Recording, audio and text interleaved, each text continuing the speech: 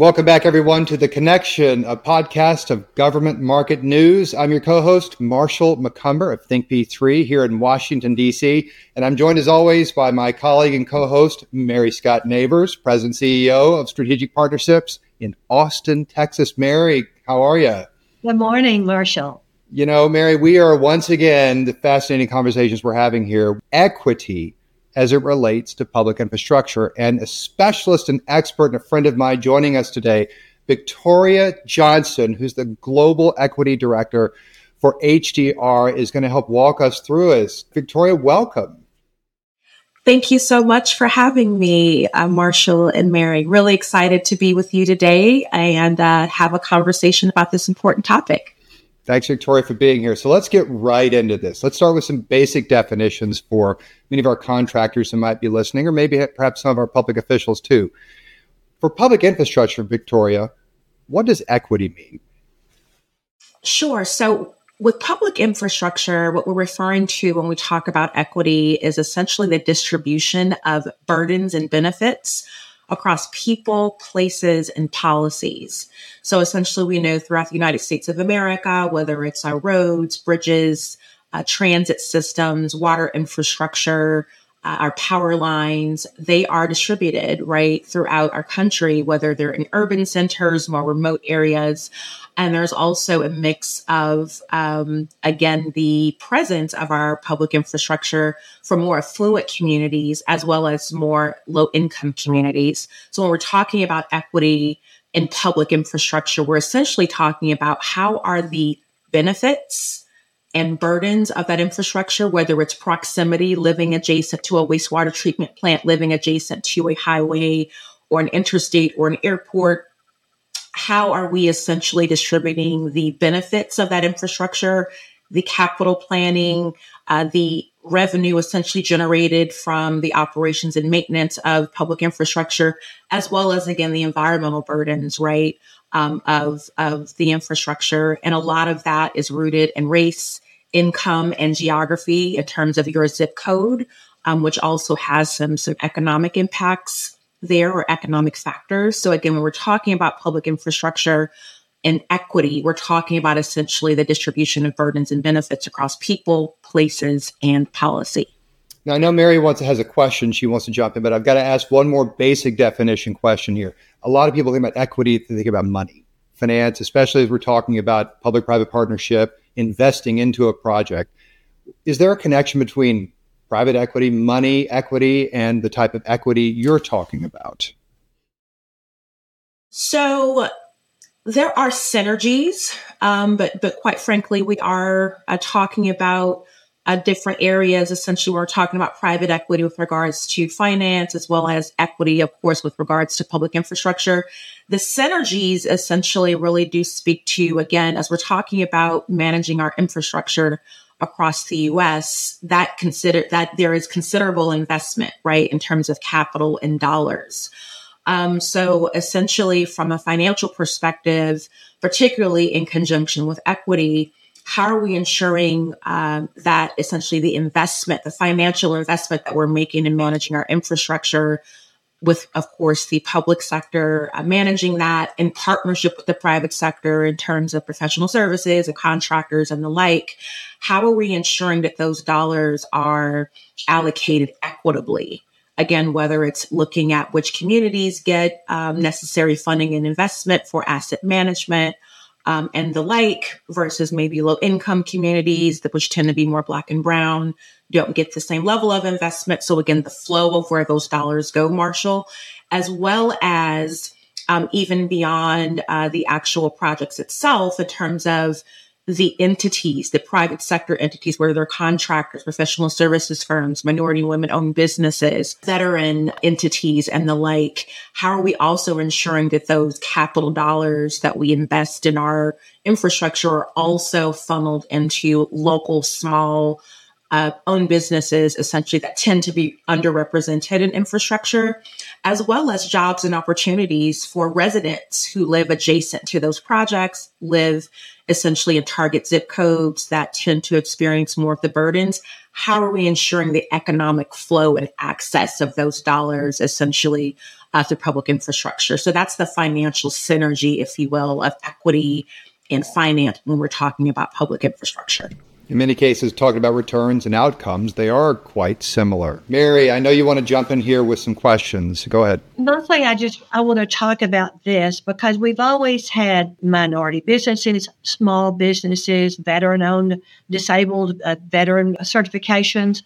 And so that's not new. What is new is so many corporations have been encouraged to instigate diversity, equity, and inclusion policies and procedures. Many universities and colleges have professors who specialize there. And that has now become political. There's a resistance. Numerous states have issued proclamations saying decisions should not be made on these three categories. Decisions should just be made. It's confusing to public officials who are making decisions. And because there's federal mandates with this infrastructure money to make sure that it is equitable and there is inclusion and there is diversity. And then it's really confusing to contractors when they go in to present themselves. Do they say, we have all of this program? Do they say, we will make sure in our solicitation proposals we will do this? It's just hard to know what to do. And we get called for advice from both sides all the time. And I don't know, Victoria, that anyone can answer that question right now, because I know you're going to have a better answer than I have. Let me tell you all what I say to companies and to public officials who call us. The federal money that is coming in does have restrictions, mandates, so it has to be taken considerably into every decision that's made. However, I think it's important for contractors who are going in to look at what's happening locally. What is happening in your state? Are there mandates? Is this a political issue? What's the community you're going to be serving? So with that very general answer that we normally give, Victoria, do you have any more, specific advice you would give on this? Sure. And great question, Mary. As you said, there's certainly a variety of perspectives and opinions on this topic. And we're certainly at different parts of our journey when it comes to diversity, equity, and inclusion, and the role that it plays, particularly in infrastructure, as the public and private sectors work together. There's three things that come top of mind that I would share, Mary. The first would be to really understand where the agency is, meet the agency where they are in terms of, I think we all mean well in terms of just wanting to ensure that constituents and residents and taxpayers have what they need, regardless of where they are in our great country. But it's important that depending on the agency, right, that you're talking to and working with, get an understanding of their perspective, their leadership, their general manager, the CEO, their commission. Most agencies have a strategic plan. Get an understanding of the agency's vision, their mission, their values.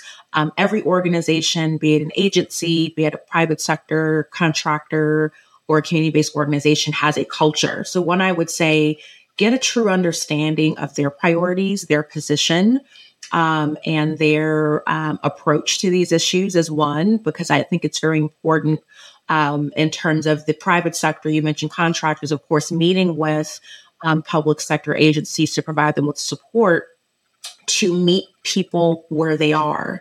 And I know we talk a lot about meeting folks where they are in terms of individual workforce, which is very important. But even in this case, to your point, as contractors are talking with agencies, meet the agency where they are in terms of getting an understanding of their perspectives, priorities, concerns when it comes to this topic. That's one. Two, I believe in leading with data. Lead with demographics. Every agency has a jurisdiction and a service area that they serve. And those are essentially the constituents that they are accountable to. So again, whether they're providing transit services or water or whatever the infrastructure mode that they're managing, it's very important to understand the demographics of their service area. And that will really tell us everything that we need to know in terms of looking at the demographics, whether it's a mix of urban and more rural geographic areas, seniors, up to young people who are still in school, individuals who may be retired and still in the workforce, really understanding the demographics. And then within those different geographic demographics, understanding the environmental impacts, if you will. Folks may be living adjacent to airports. They may be living adjacent to interstates and highways. Folks may be having some challenges with their water or water main breaks and things of that nature.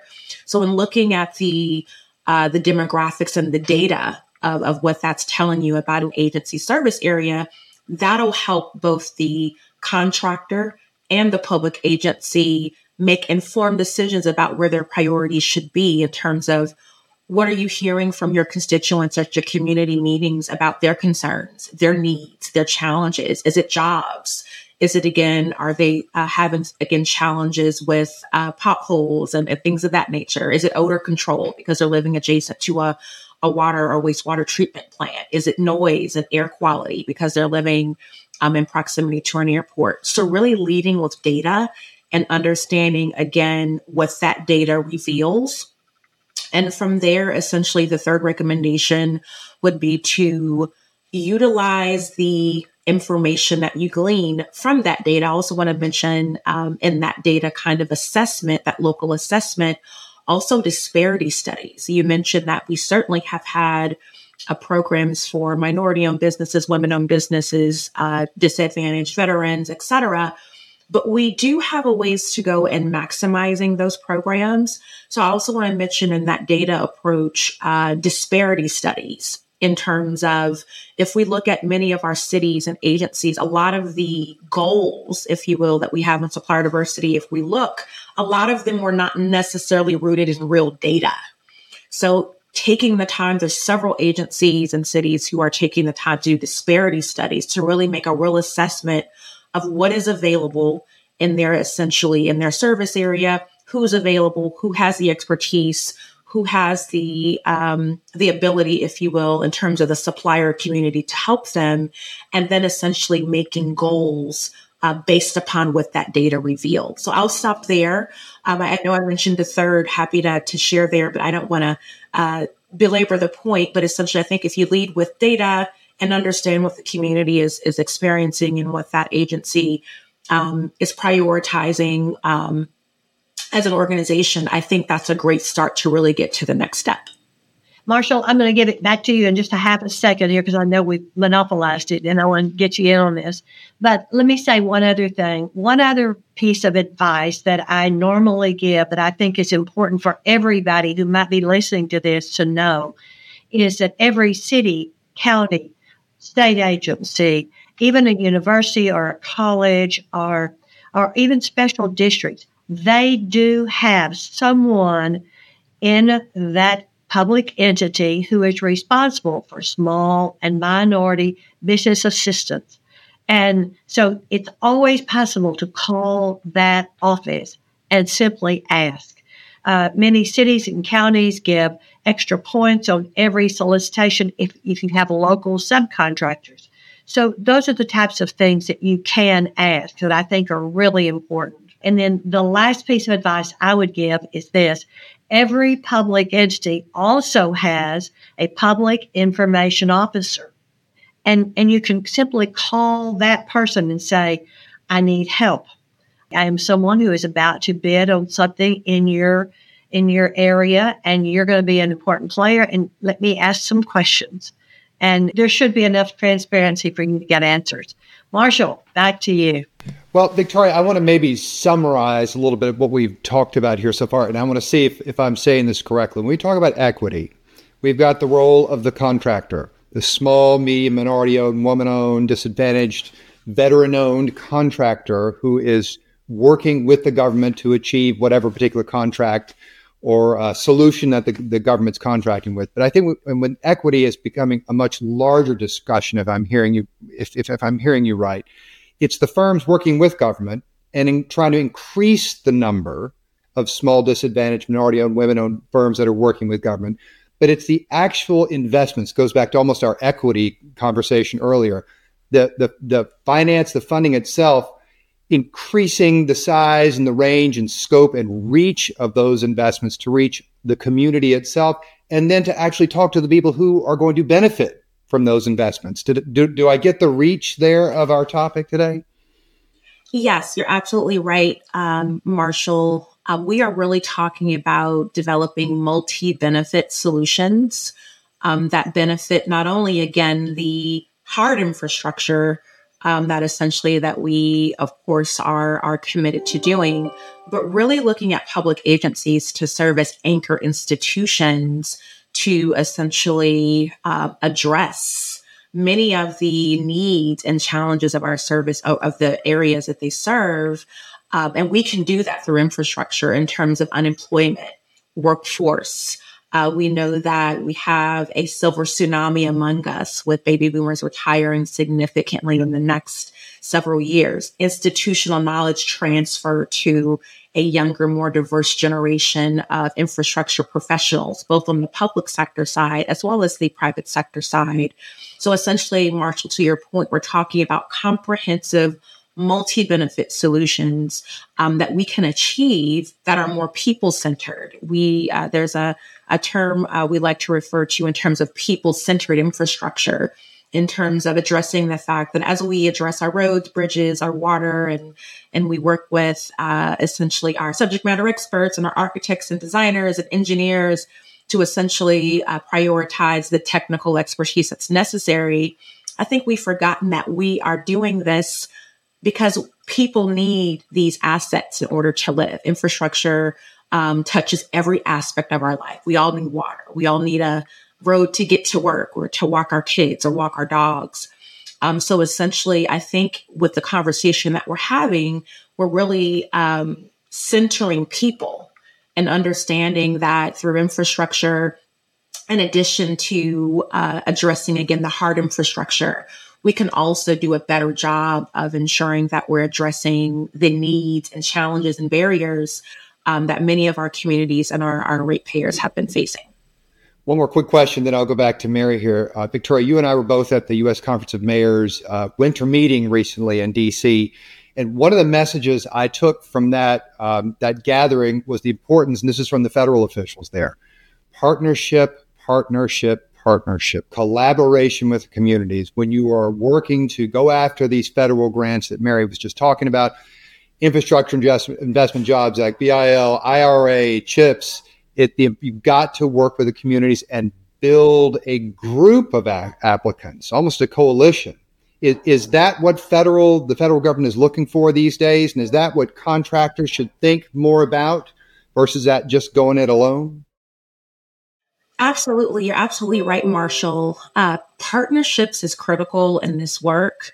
And essentially, as we look to do what I like to call really transition from transactional relationships with the public sector into more transformational relationships, fully encourage contractors, private sector firms, minority women-owned businesses to really approach the work through strategic partnerships. To your point, there are other adjacent partners as we work to build an ecosystem to essentially deliver projects and capital plans and capital plans, essentially for an agency is you have other partners that we haven't tapped. You have, again, community-based organizations. Every agency has a slew of community-based organizations that have relationships with their residents and who are the vocal voices, if you will, of their concerns and their needs. So community-based organizations we can partner with.